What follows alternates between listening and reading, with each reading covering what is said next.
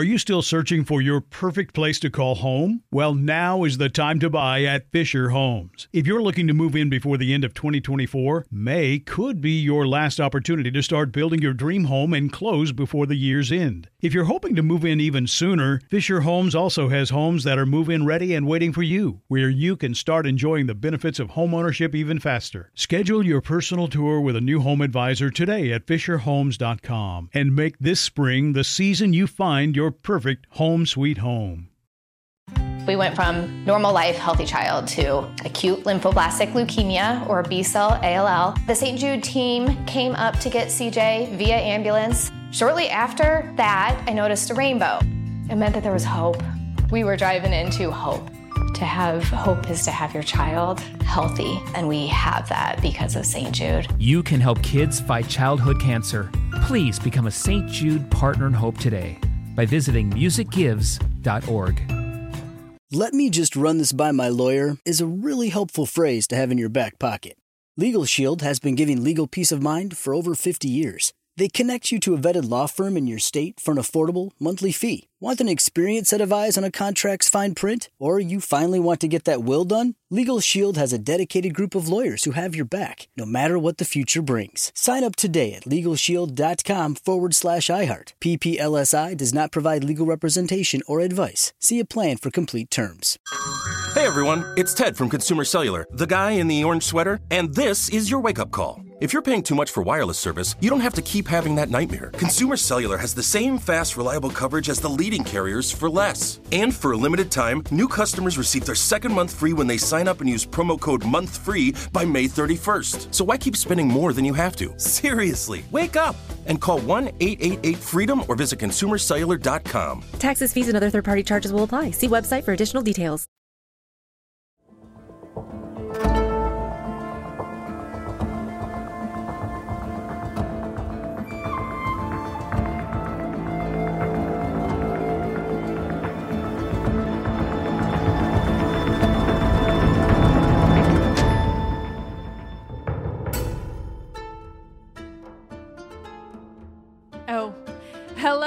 Hello, fellow nerds. This is Let's Talk About Myths, baby. And I am that host of yours, she who loves Euripides with her entire soul, Liv. Once again, I know that this play is not by Euripides, and yet here I am making it all about him. But it really is all about him, even if he had nothing to do with writing it. At least, as far as we know. This week we're diving back into Aristophanes' play, The Thesmophoria Zeusi, the women at the Thesmophoria, or even the women at the festival. Yes, it has been translated into very many titles. Regardless, it's the play about the women's only festival, the one I detailed last week, and where Aristophanes has Euripides becoming the subject of the women's ire. Where we last left off, we met this fictional version of Euripides and his father-in-law, Mnesilochus. They've traveled to the tragedian Agathon's house, where Euripides hoped to ask him to dress as a woman to infiltrate the festival and convince the women there that they don't want Euripides dead. Because, you see, they might want him dead for how he portrays women in his plays, which is the slander that we will get back to and which we have not seen the end of. One of the hardest things about writing episodes dedicated to Aristophanes' plays is just trying to convey the comedy. He was seriously funny in certain plays. I say that I typed this before I read enough of this play. I don't believe it's true in this play. The Frogs was funny. Anyway, they were, at least back then, and some of them are today, really, truly laugh out loud funny. But trying to convey any of that in a narrative structure like mine is tricky. So while these episodes are an interesting way to look at the story and events and maybe a few of the jokes in this play, you know, if you really want to get the full comedy of it all, you should read an Aristophanes play or two yourselves. Again, I said that before I read all of this. I don't know how I feel right now. You're going to get it. It's fine. But, you know, if you want the full experience of this ancient comedian, read one of the plays. That said, as I talked about at the very end of last week's episode, translation of plays or translation broadly plays a huge role in comedy. And so the translation I'm using primarily is by George Theodoridis, and it certainly amps up the absurdity, the crass and crude and very colloquial language, and what I'll call the Menesilicus of it all. That translation is available for free online. I've linked to it, so if you want to read it yourself, have at it. Another thing I've learned the further I get into this play, is that just so it is a bit problematic in today's climate, a bit more than I expected, though perhaps I should have expected it. There's a certain subset of people who could see the plot of this play as affirming some of their nastier theories. So before we dive back into this narrative, let me just remind you, lovely listeners, of one of the things that this podcast finds to be most important in the world and that I stand for. Trans people and their right to exist however they want. Here at Let's Talk About Myths, baby, we accept and affirm trans people for who they are, and we stand very strongly and angrily against the type of people who would try to deny that. And I want to call them TERFs, but I also hate that they get to call themselves feminists. So, those people, the shitty ones who think that people should not be allowed to live their lives in the way that they feel is most true to themselves. How this is a controversial topic, I will never understand. But, I'm not with those people that stand with that author or that author herself. The one, I used to praise before she showed her true nature.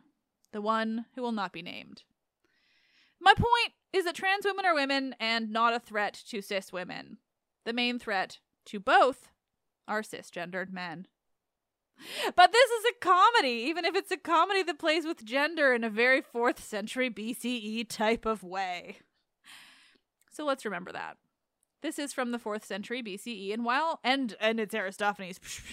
And while myths do often feature what we would understand to be trans people now, if trans people were on Aristophanes' mind when he wrote this play, he had a very different viewpoint, and also, as you'll find out in this coming conversation episode on Friday, Aristophanes was, seemingly a bit of a conservative douchebag.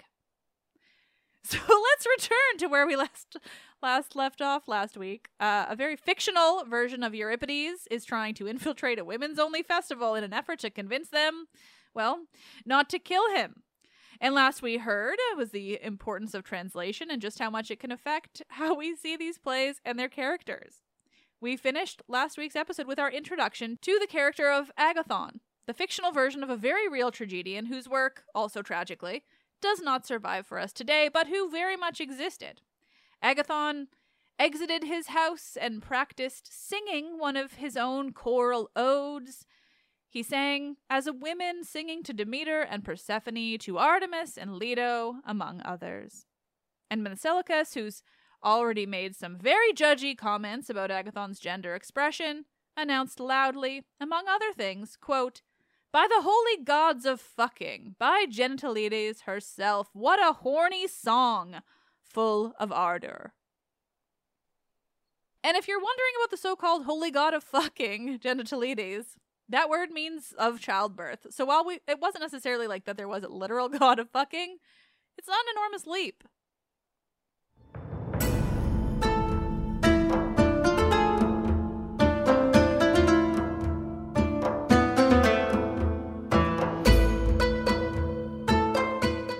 This is episode 201.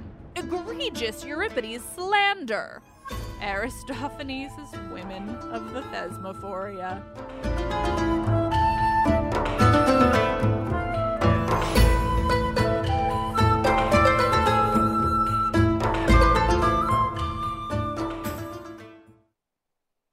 Now, Aristophanes spends a lot of this play playing around with gender expression. Agathon is an explicitly feminized character, and Menesilicus is not subtle in his comments on it. Many things that he says would today be construed as transphobia, but obviously that wasn't the case back then, and it really is meant to be both an attempt to play around with gender expression and a means of commenting on Agathon himself and his sexuality. I can't say anything about the very real man, but the Agathon of this play is meant to just be an over-the-top guy who enjoys playing with gender, who Aristophanes seems to judge pretty heavily, who appreciates femininity. I'm going to be as conscious as possible when sharing certain bits and quotes, but I want to explain that at the top. We don't know about the real Agathon in this case. The version of him that Aristophanes presents is almost certainly meant as an insult, but frankly, he sounds amazing.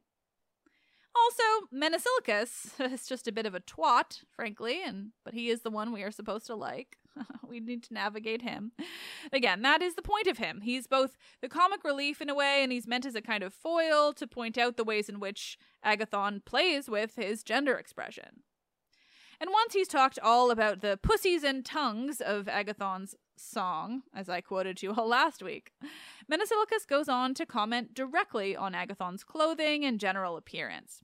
This is important because it gives us, and the audience, an idea of what Agathon was dressed like on the stage, something we don't know otherwise because, remember, there are no stage directions in ancient Greek plays. Everything you read is invented by the translators based on the context.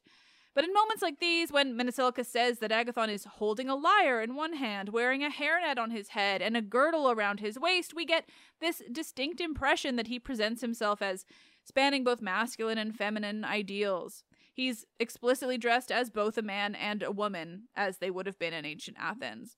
Of course, Menesilicus criticizes him for it and just questions his taste in appearance. Fortunately, Agathon gives zero fucks, which is his best quality. He explains very patiently to Menesilicus that he simply wears what he wants and that he isn't bothered by the man's judgment and jabs. Quote, "I, Agathon, wear only the clothes that suit my inspiration." And he goes on to explain that he's writing about women and thus he's dressed as a woman. It gets him into the mindset. The pair go on, as Agathon explains that he's not the first to do this. Other great poets have done the same. He speaks of the poets Ibycus, Anacreon, and Alcaeus, saying they, quote, "spiced up their poems with all the harmony their muse could muster. Well, all these poets used to wear lovely little girls' caps and used to swing their little bums like little Ionian girls." And then he demonstrates exactly that, giving a little shimmy. Finally, though, Euripides interrupts to explain his predicament to Agathon, telling him how the women at the Thesmophoria festival have planned to convene and pass judgment upon him. He says, quote, "I have said some nasty things about women, so today, this very day, they'll all gather at the temple of Demeter, and, well, they'll devise a plot to have me utterly and terminally destroyed." He goes on to explain that his plan involves Agathon dressed as a woman, infiltrating the Thesmophoria to mount his defense. "And why don't you do it?" Agathon asks in response.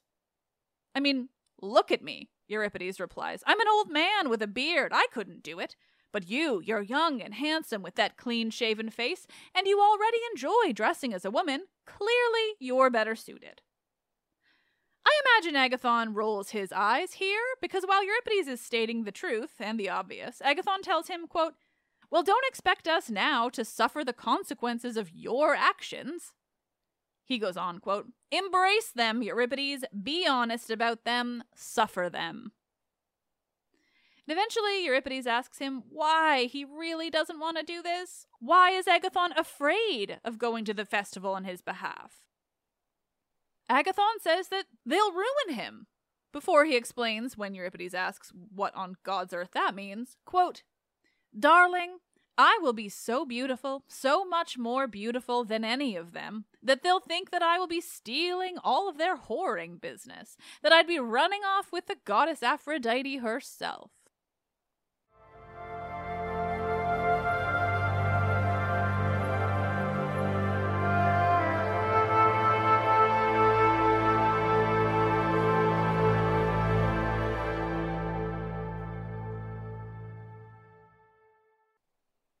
Now, do I love the frequent use of the word whore in this play? Not remotely. I'll only use it when I'm quoting, to be perfectly clear. Still, sex work aside, I do love the idea that this guy had so much confidence in himself that he legitimately thinks the women will be angry because he's too beautiful. I really do love Agathon. Anyway, Agathon is very clear. He is not going to help Euripides, and though Euripides presses it just briefly, he quickly moves on to assuming that it's all over for him. Without Agathon in disguise, he is sure to be killed by these women. Unless... Well, right about now is when Menesilicus tells Euripides that basically Agathon can go to hell, and he'll help Euripides in whatever way he can. Quote, "Let me help you. I'll do anything you want." Anything? And so Euripides gets an idea. He walks around Mnesilochus, taking him in, coming up with a plan, and it's going to include shaving down Mnesilochus, just ridding him of all of his body hair. Because, that's what it'll take to convince a room full of women that there isn't an old man in their midst. Just the beard. Mnesilochus is briefly hesitant to agree to this, but he is loyal to Euripides, so he quickly agrees to what's being asked. And with that, Euripides nods at Mnesilochus before turning to Agathon and saying, quote, "Agathon, you're always carrying razors around, don't you? Could you let me borrow one for a minute?" To which Agathon replies, "Yeah, there's my case of razors right over there. Have at it." I really love Agathon. I know he's this fictional version of him, and ultimately Aristophanes is trying to make fun of his lifestyle and general personality, but it just makes me more and more intrigued by the real Agathon. He seems like a fun guy, if this is what Aristophanes is choosing to satirize. Euripides goes at Mnesilochus with the razor. He's rough with him, trying to shave off his beard before Mnesilochus yelps in pain and briefly tries to run from Euripides with half of his beard shorn off.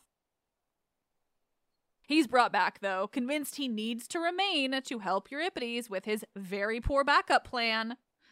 And eventually Euripides succeeds. Mnesilochus is now beardless.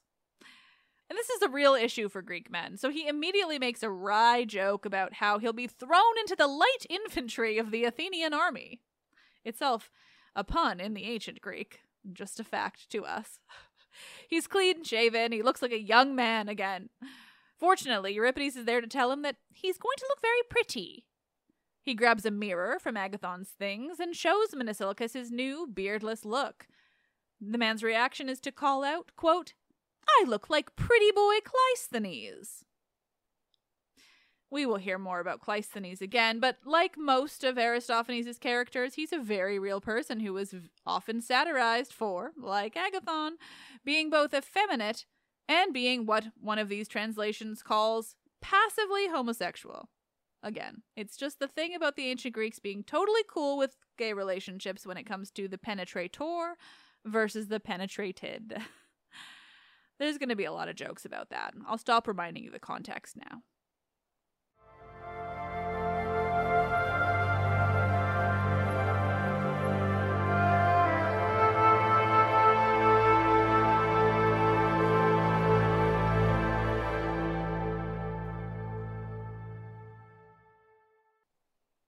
With Mnesilochus' beard gone, Euripides moves on. He's decided, you see, that Mnesilochus needs to be hairless elsewhere as well.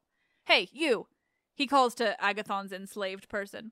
"Hey, would you grab me a torch?" He's given the torch, and he turns back to Mnesilochus, quote, "Now bend over."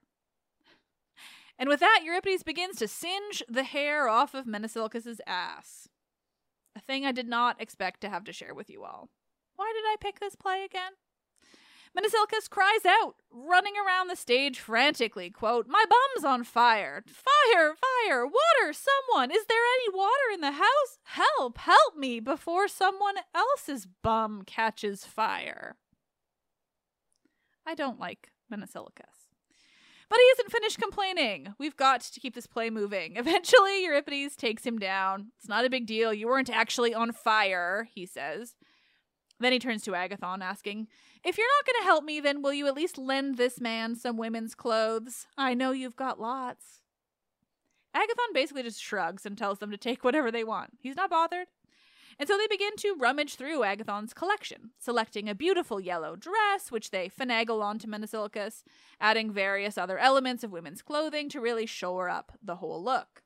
He gets a wig, offered specifically by Agathon, a headscarf, some shoes, a cloak, the whole outfit, very fitting for a woman attending such a festival. And lucky them, Agathon just had it all available. Once they've sorted the look and Agathon's enjoyed just watching the two men be ridiculous about the whole situation, he asks to be wheeled back into his home, leaving Euripides and Mnesilochus to their schemes. With Agathon gone, Euripides takes in Mnesilochus and his disguise, examining him before noting, quote, "Now, mate, Remember to talk like a woman, too. Convince everyone you're a girl. Euripides is about to send Mnesilochus off, and just like that, to the festival, but Mnesilochus stops him. Wait. I'm not going until you swear that you'll save me from whatever happens in there, that you'll do whatever you need to do to save me. I do appreciate how afraid they are of a festival of women. They're not taking any chances. They know what a bunch of women can do if they're threatened by a man. Euripides, though, is a bit annoyed at having to do so. He agrees to swear by all the gods in heaven, every single one of them, that he'll do his best to save Mnesilochus if it comes to it. And in confirmation, Mnesilochus quotes Euripides' own words back to him, confirming that he's sworn with both his heart and his head. He doesn't want to be tricked, like in one of Euripides' plays. But Euripides doesn't have a chance to confirm or deny how he's made his oath, because bells are ringing nearby, signaling the start of the Thesmophoria. He rushes Mnesilochus off towards the temple and himself leaves the stage on the other side. And here's where I tell you that between the two translations I'm using, there is no agreement as to whether Mnesilochus has actually had an enslaved woman with him this entire time, who he calls Thrata, or if she's been imaginary. He speaks to her, but maybe she isn't real.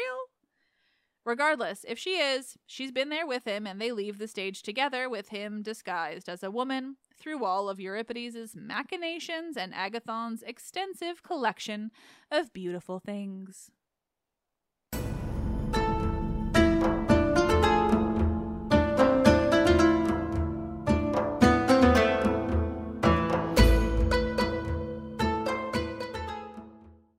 Are you still searching for your perfect place to call home? Well, now is the time to buy at Fisher Homes. If you're looking to move in before the end of 2024, May could be your last opportunity to start building your dream home and close before the year's end. If you're hoping to move in even sooner, Fisher Homes also has homes that are move-in ready and waiting for you, where you can start enjoying the benefits of homeownership even faster. Schedule your personal tour with a new home advisor today at FisherHomes.com and make this spring the season you find your perfect home sweet home. We went from normal life, healthy child to acute lymphoblastic leukemia, or B-cell ALL. The St. Jude team came up to get CJ via ambulance. Shortly after that, I noticed a rainbow. It meant that there was hope. We were driving into hope. To have hope is to have your child healthy, and we have that because of St. Jude. You can help kids fight childhood cancer. Please become a St. Jude Partner in Hope today by visiting musicgives.org. "Let me run this by my lawyer" is a really helpful phrase to have in your back pocket. Legal Shield has been giving legal peace of mind for over 50 years. They connect you to a vetted law firm in your state for an affordable monthly fee. Want an experienced set of eyes on a contract's fine print? Or you finally want to get that will done? Legal Shield has a dedicated group of lawyers who have your back, no matter what the future brings. Sign up today at LegalShield.com/iHeart. PPLSI does not provide legal representation or advice. See a plan for complete terms.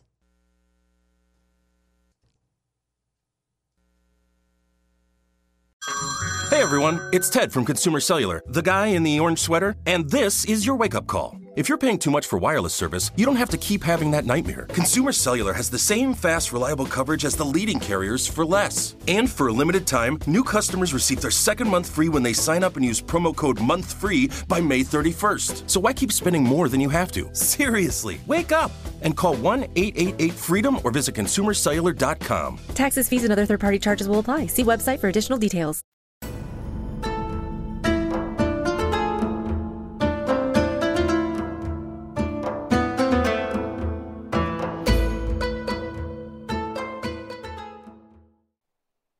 Mnesilochus quickly returns to the stage, which is now set to be the temple of Demeter and Persephone, the Thesmophorion.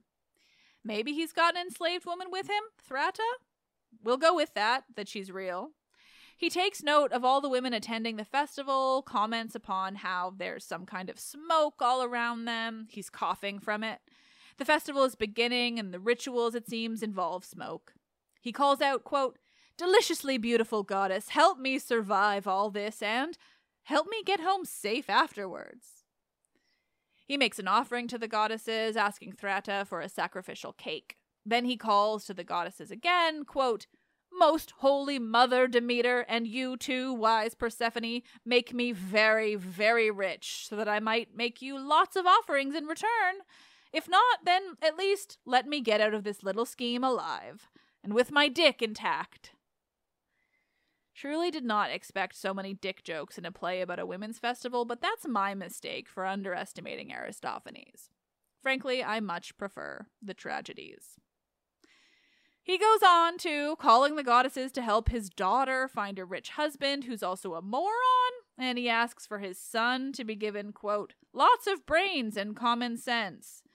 Except the names he lists for these so-called children are both plays on their respective genitalia, so either this man named his children after colloquial names for genitals, or Aristophanes is just making more weird jokes that I'm sure would be funnier both on the stage and in the ancient world, but here we are. With that out of the way, he dismisses Thrata, explaining that slaves aren't allowed in the festival, and he settles in to listen to the women's speeches. The chorus later introduces the festival to the group of women attending the chorus. She calls to Demeter and Persephone, she calls to Gaia and to Hermes and to the Graces. She asks for good luck for Athens and that their festival, their gathering, be a successful one. The rest of the chorus chimes in now, calling for signs from the heavens that the gods are happy with their prayers.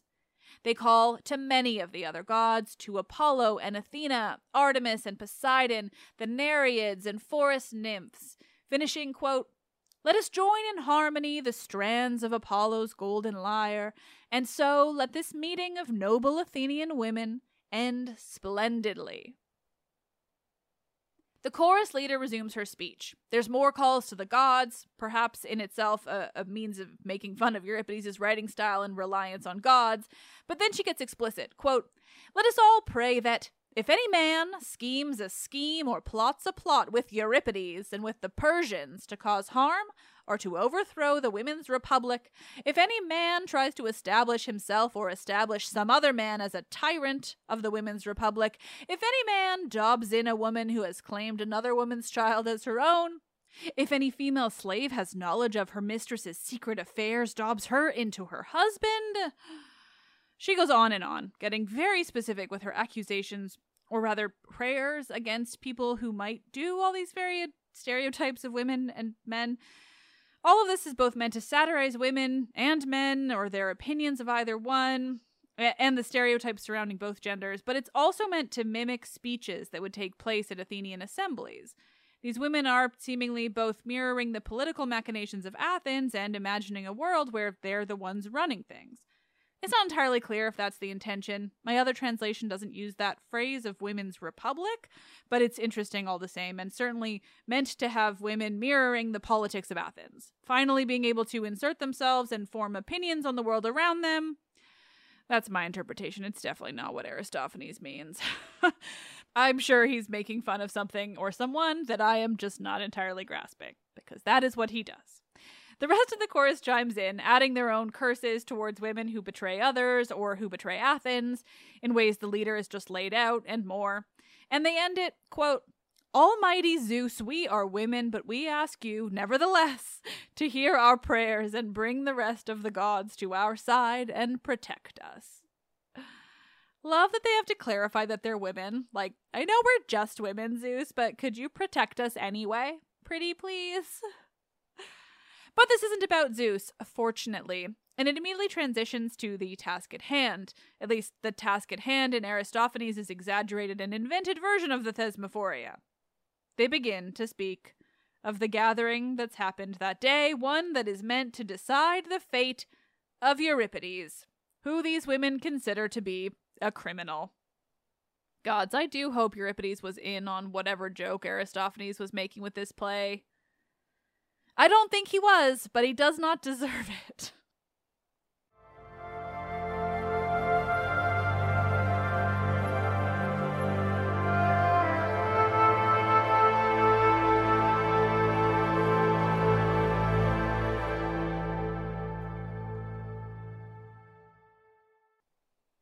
Is there anyone who would like to speak on the matter of Euripides' crimes? The chorus asks once they've announced what today is for. determining Euripides' guilt. Me, a woman calls immediately. Her name is Mika, and she puts on a garland when she's asked, stands at the head of the group, and prepares herself. The chorus shushes those around, calling for silence and announcing, quote, Mika is clearing her throat, and, like a real politician, she's preparing to make a long speech. And this is where we learn the supposed details of Euripides' crimes, the things these women believe he's done in his plays. And I remind you once more that this is Aristophanes' invention. This Euripides and these women, seemingly angry with him, are, as far as we know, extremely invented, entirely invented by Aristophanes, because we all know and agree, Euripides is perfect. Mika announces, quote, Is there an insult he hasn't hit us with yet? There is no indignity, not a foul word he hasn't used to sally our name with. Give the bastard an audience, give him a chorus, give him some actors, and there'll be no end to the garbage he'll find to defame us with. She goes on, claiming that Euripides calls women every horrible thing she can imagine. Quote, lecherous seducers of men, alcoholics, chatterboxes, treacherous, sick in the head, a pain in the arse of our husbands, you name it. Then she explains that the real issue is that their husbands then watch Euripides' plays. Because, women aren't allowed, mind you. Though she doesn't say as much. But the husbands come home to them after watching the plays, and instead of giving their wives a kind word of hello, they give them suspicious looks and begin searching for hidden lovers.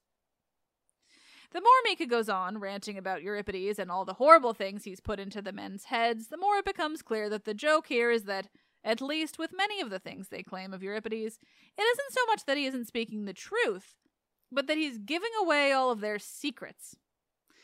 It's harder for them to hide all their lovers now that their husbands are watching Euripides plays. It's harder for a woman who can't have a baby to pass off another's as her own.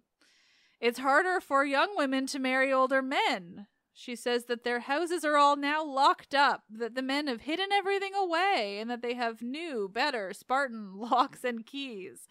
She explains that before, the women knew exactly how to break their husband's locks. It was easy, but not now. She finishes her speech by saying, quote, So I move, therefore, ladies, that we get rid of this disgusting little pest, Euripides, by poisoning him or whatever, or do anything that will definitely knock him dead. Once the applause for her speech has died out, the chorus takes note that, quote, What an intelligent, eloquent, subtle speech this woman just uttered. Subtle indeed. Definitely not Aristophanes playing on the nature of politicians and their speeches and insulting women at that. They praise her a bit more, comparing her to politicians of the time, noting the sheer perfection of her speech and her argument. And she's not alone. Another woman takes the garland and has her own speech about why Euripides should be punished. She acknowledges the things that he's said about women, but her own complaint is that she believes he's convinced too many Athenian men not to believe in the gods. She says that now they all believe there are no gods, and that affects her garland-selling business. How it affects it I do not know, and the end notes do not elaborate on that, so we must either trust her or trust that Aristophanes is making some additional commentary here. She does finish the speech by saying that she has to go because 20 men have ordered garlands and she must go weave them. So I don't know, maybe business isn't that bad? She also tosses in an insult to Euripides that's used quite often. He gets made fun of for having a father who sold vegetables. Or perhaps specifically, who sold cabbage. No one likes a cabbage seller, I guess?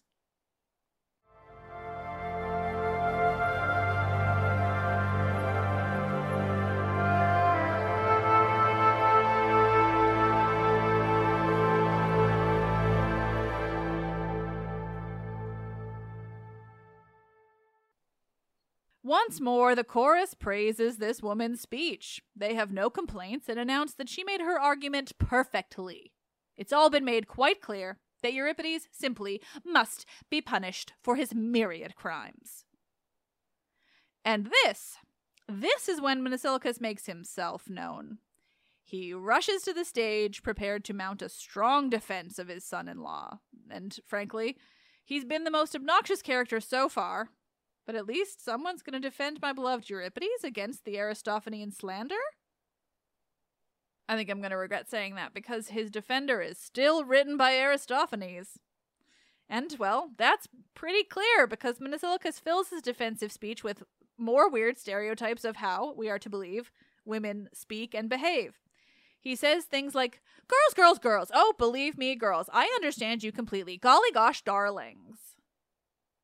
Gross. Anyway, he goes on. He is disguised as a woman, mind you. He tells the women that he agrees with them completely. Euripides is awful. I hate him. Completely, he says. I swear on my own children that I do actually hate him. I promise. Gods, he's convincing, isn't he? But, he says, after this strong reassurance that he too hates Euripides, he promises he really hates him. He's bad. He says, let's think about this. Let's think about this really closely. It's only women here, he reassures them. No one else will ever know what's been said. He asks, what's the point of all these accusations? Like, sure, he's given away a few of our secrets, but gods know he knows more of them that he's keeping silent. Quote, golly gosh, thousands of them.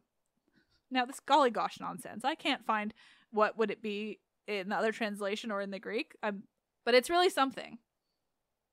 I don't know how I feel about the Theodoretus translation, but we are stuck with it now. Regardless, the point is that he's playing some absurd version of a woman. And then he regales the women with a long list of absolutely absurd invented stories in an attempt to suggest that the women are exactly as Euripides claims, and actually he's holding on to most of their secrets. He's barely giving away any. That's how bad they are. He, as this fake woman, says that he personally, just days after he was married, had a lover sneak in, that his husband tried to stop him and he lied, saying he had a stomach ache before sneaking out and having his lover take him by the altar of Apollo while he hung on to the Daphne tree. Now, pronouns are tricky here. I'm not going to say she because I don't want to suggest that this is anything other than an ancient comedic story of a man infiltrating a women's space, but obviously Mnesilochus is pretending to be a woman as he's telling this story. Still, Euripides never mentioned that story, he reminds the women. He's keeping that secret. He goes on, quote, and has he said anything about the fact that when we get desperate, we screw our slaves and our mule drivers? No, he hasn't. What about the morning after the night before? You know, the mornings we chew up all the garlic so that our hubbies won't suspect us of screwing around while the poor buggers were spending the whole night guarding the city walls. Have you seen Euripides say anything about that? Well, have you? Of course not.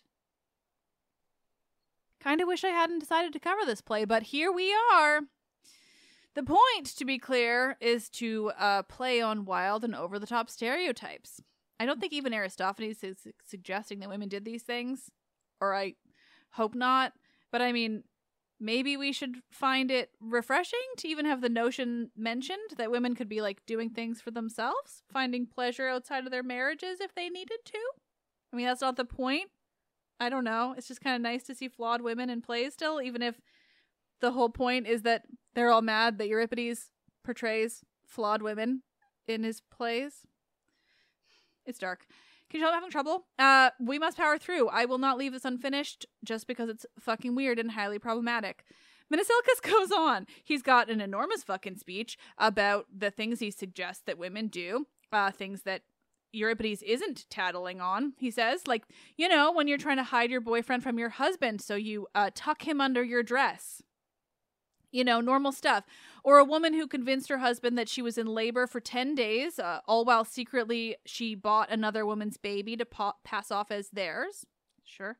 Of course, the logistics of that, Mnesilochus suggests, meant that the woman bringing the baby to the new home kept him hidden in a large pot with honeycomb in his mouth so he wouldn't cry.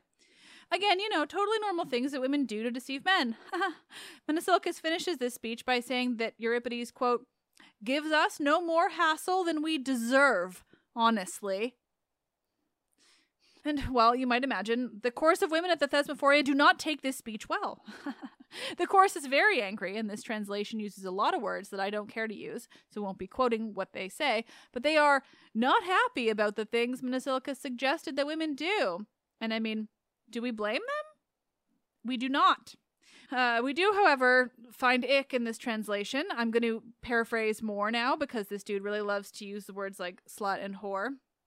Good times. Anyway, there's lots of jabs at Euripides' character choices, how he writes about women who've been assaulted, as though that's only meant to make women look bad, which just... Anyway, this play is messed up.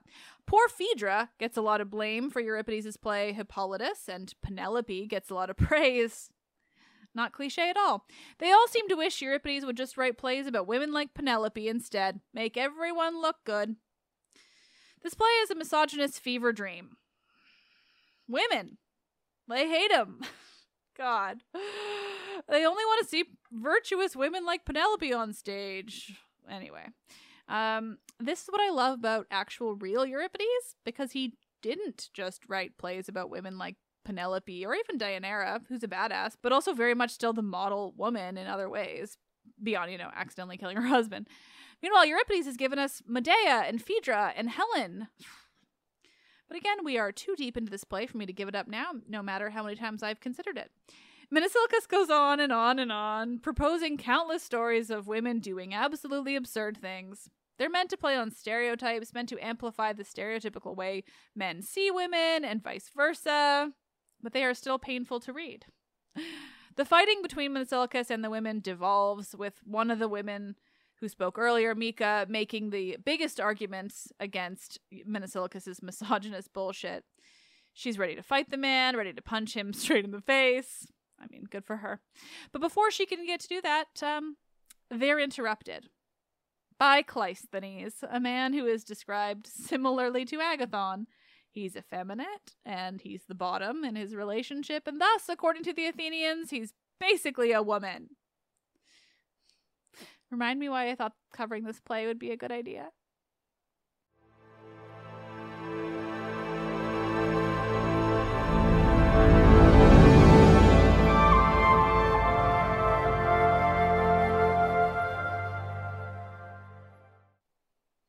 I originally thought this play would make for a good fit for International Women's Month. Because it's about a women's only festival. Why on Gaia's Earth do I think I can just assume that a play will be a good fit for something? And one written by Aristophanes, no less? An episode about just the Thesmophoria. That would have been great. Silly of me to assume that Aristophanes didn't just write a misogynist screed and place it at the Thesmophoria. I'm sure there are arguments against that reading, and I can't wait to hear them, but right now I am too deep into this to see anything else. But I did have a conversation episode that I recorded before recording this, thankfully, that I can now assure you is coming out on Friday, and won't reassure you of everything, but does make this play better in its own way. Again, we're just too deep into this for me to give up on the series, but I seriously considered it. We've only got one more episode, though, to finish it off, and maybe have Aristophanes redeem himself. Gods, I miss reading actual Euripides. And speaking of International Women's Month and how poor a choice this play was for it, once next week's last episode on the Thesmophoria Zeusai is sorted, we're going to get to some actually good and interesting women's specific episodes. Do not worry. That's mostly for me. It's reassuring myself, because gods, this play... In some ways, it's entertaining and interesting and worth covering, and in some ways it is not, but regardless, I do wish I hadn't done it at this moment. But here we are. Anyway, to finish off this attempt at a comedic episode, gods know I didn't make it very funny, and I'm sorry for that, but we will end, as we always do, with a reading of a 5-star review from Apple Podcasts. This one comes from a user named Hulk Carr from the States. I'm not going to read the entire thing because it was super long, but super duper lovely. And it was long because this person actually went through the trouble of updating their earlier review after they had finished binging the whole show. And gods, I appreciate that so much. So seriously, thank you. She's Liv and she loves this stuff. I only recently, about 3 weeks ago, learned of this podcast and started listening from the first episode. I'm now on episode 70, so I guess you could say I'm hooked. Addendum. February 23rd, 2023. I discovered this podcast in August of 2022 and decided to listen to every episode from the beginning to the present. That's over 5 years of an ongoing podcast, so the finish line moved steadily along. Today, I achieved my goal, listening to the most recent episode from 2 days ago, and I must say, my enjoyment of this podcast has only increased over time. It's been great to hear host Liv improve over the years and her work, and her enthusiasm and excitement increase. It's been a fun ride, and I'm looking forward to finally listening to episodes in real time. Thank you, Liv Albert. Honestly, thank you. That was really nice.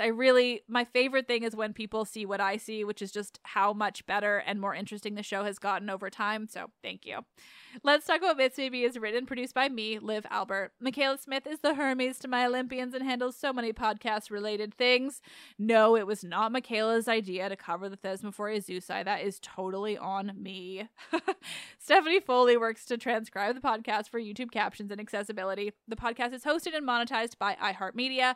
Help me continue bringing you the world of Greek mythology and the ancient Mediterranean by becoming a patron, where you'll get bonus episodes and more. Visit patreon.com/mythsbaby or click the link in this episode's description. You nerds are all the best, and I seriously love you for staying with me through this episode. Whew. Just one more, I promise, and hopefully it'll redeem itself. Time will tell. I am Liv, and I love this shit, even if I'm learning I do not particularly care for Aristophanes.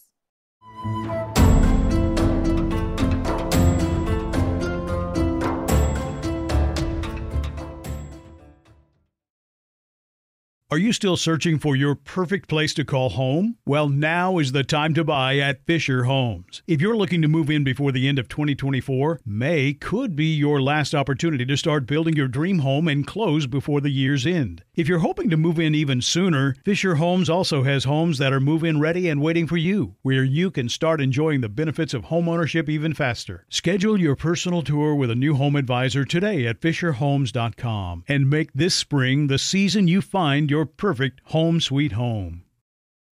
We went from normal life, healthy child to acute lymphoblastic leukemia, or B-cell ALL. The St. Jude team came up to get CJ via ambulance. Shortly after that, I noticed a rainbow.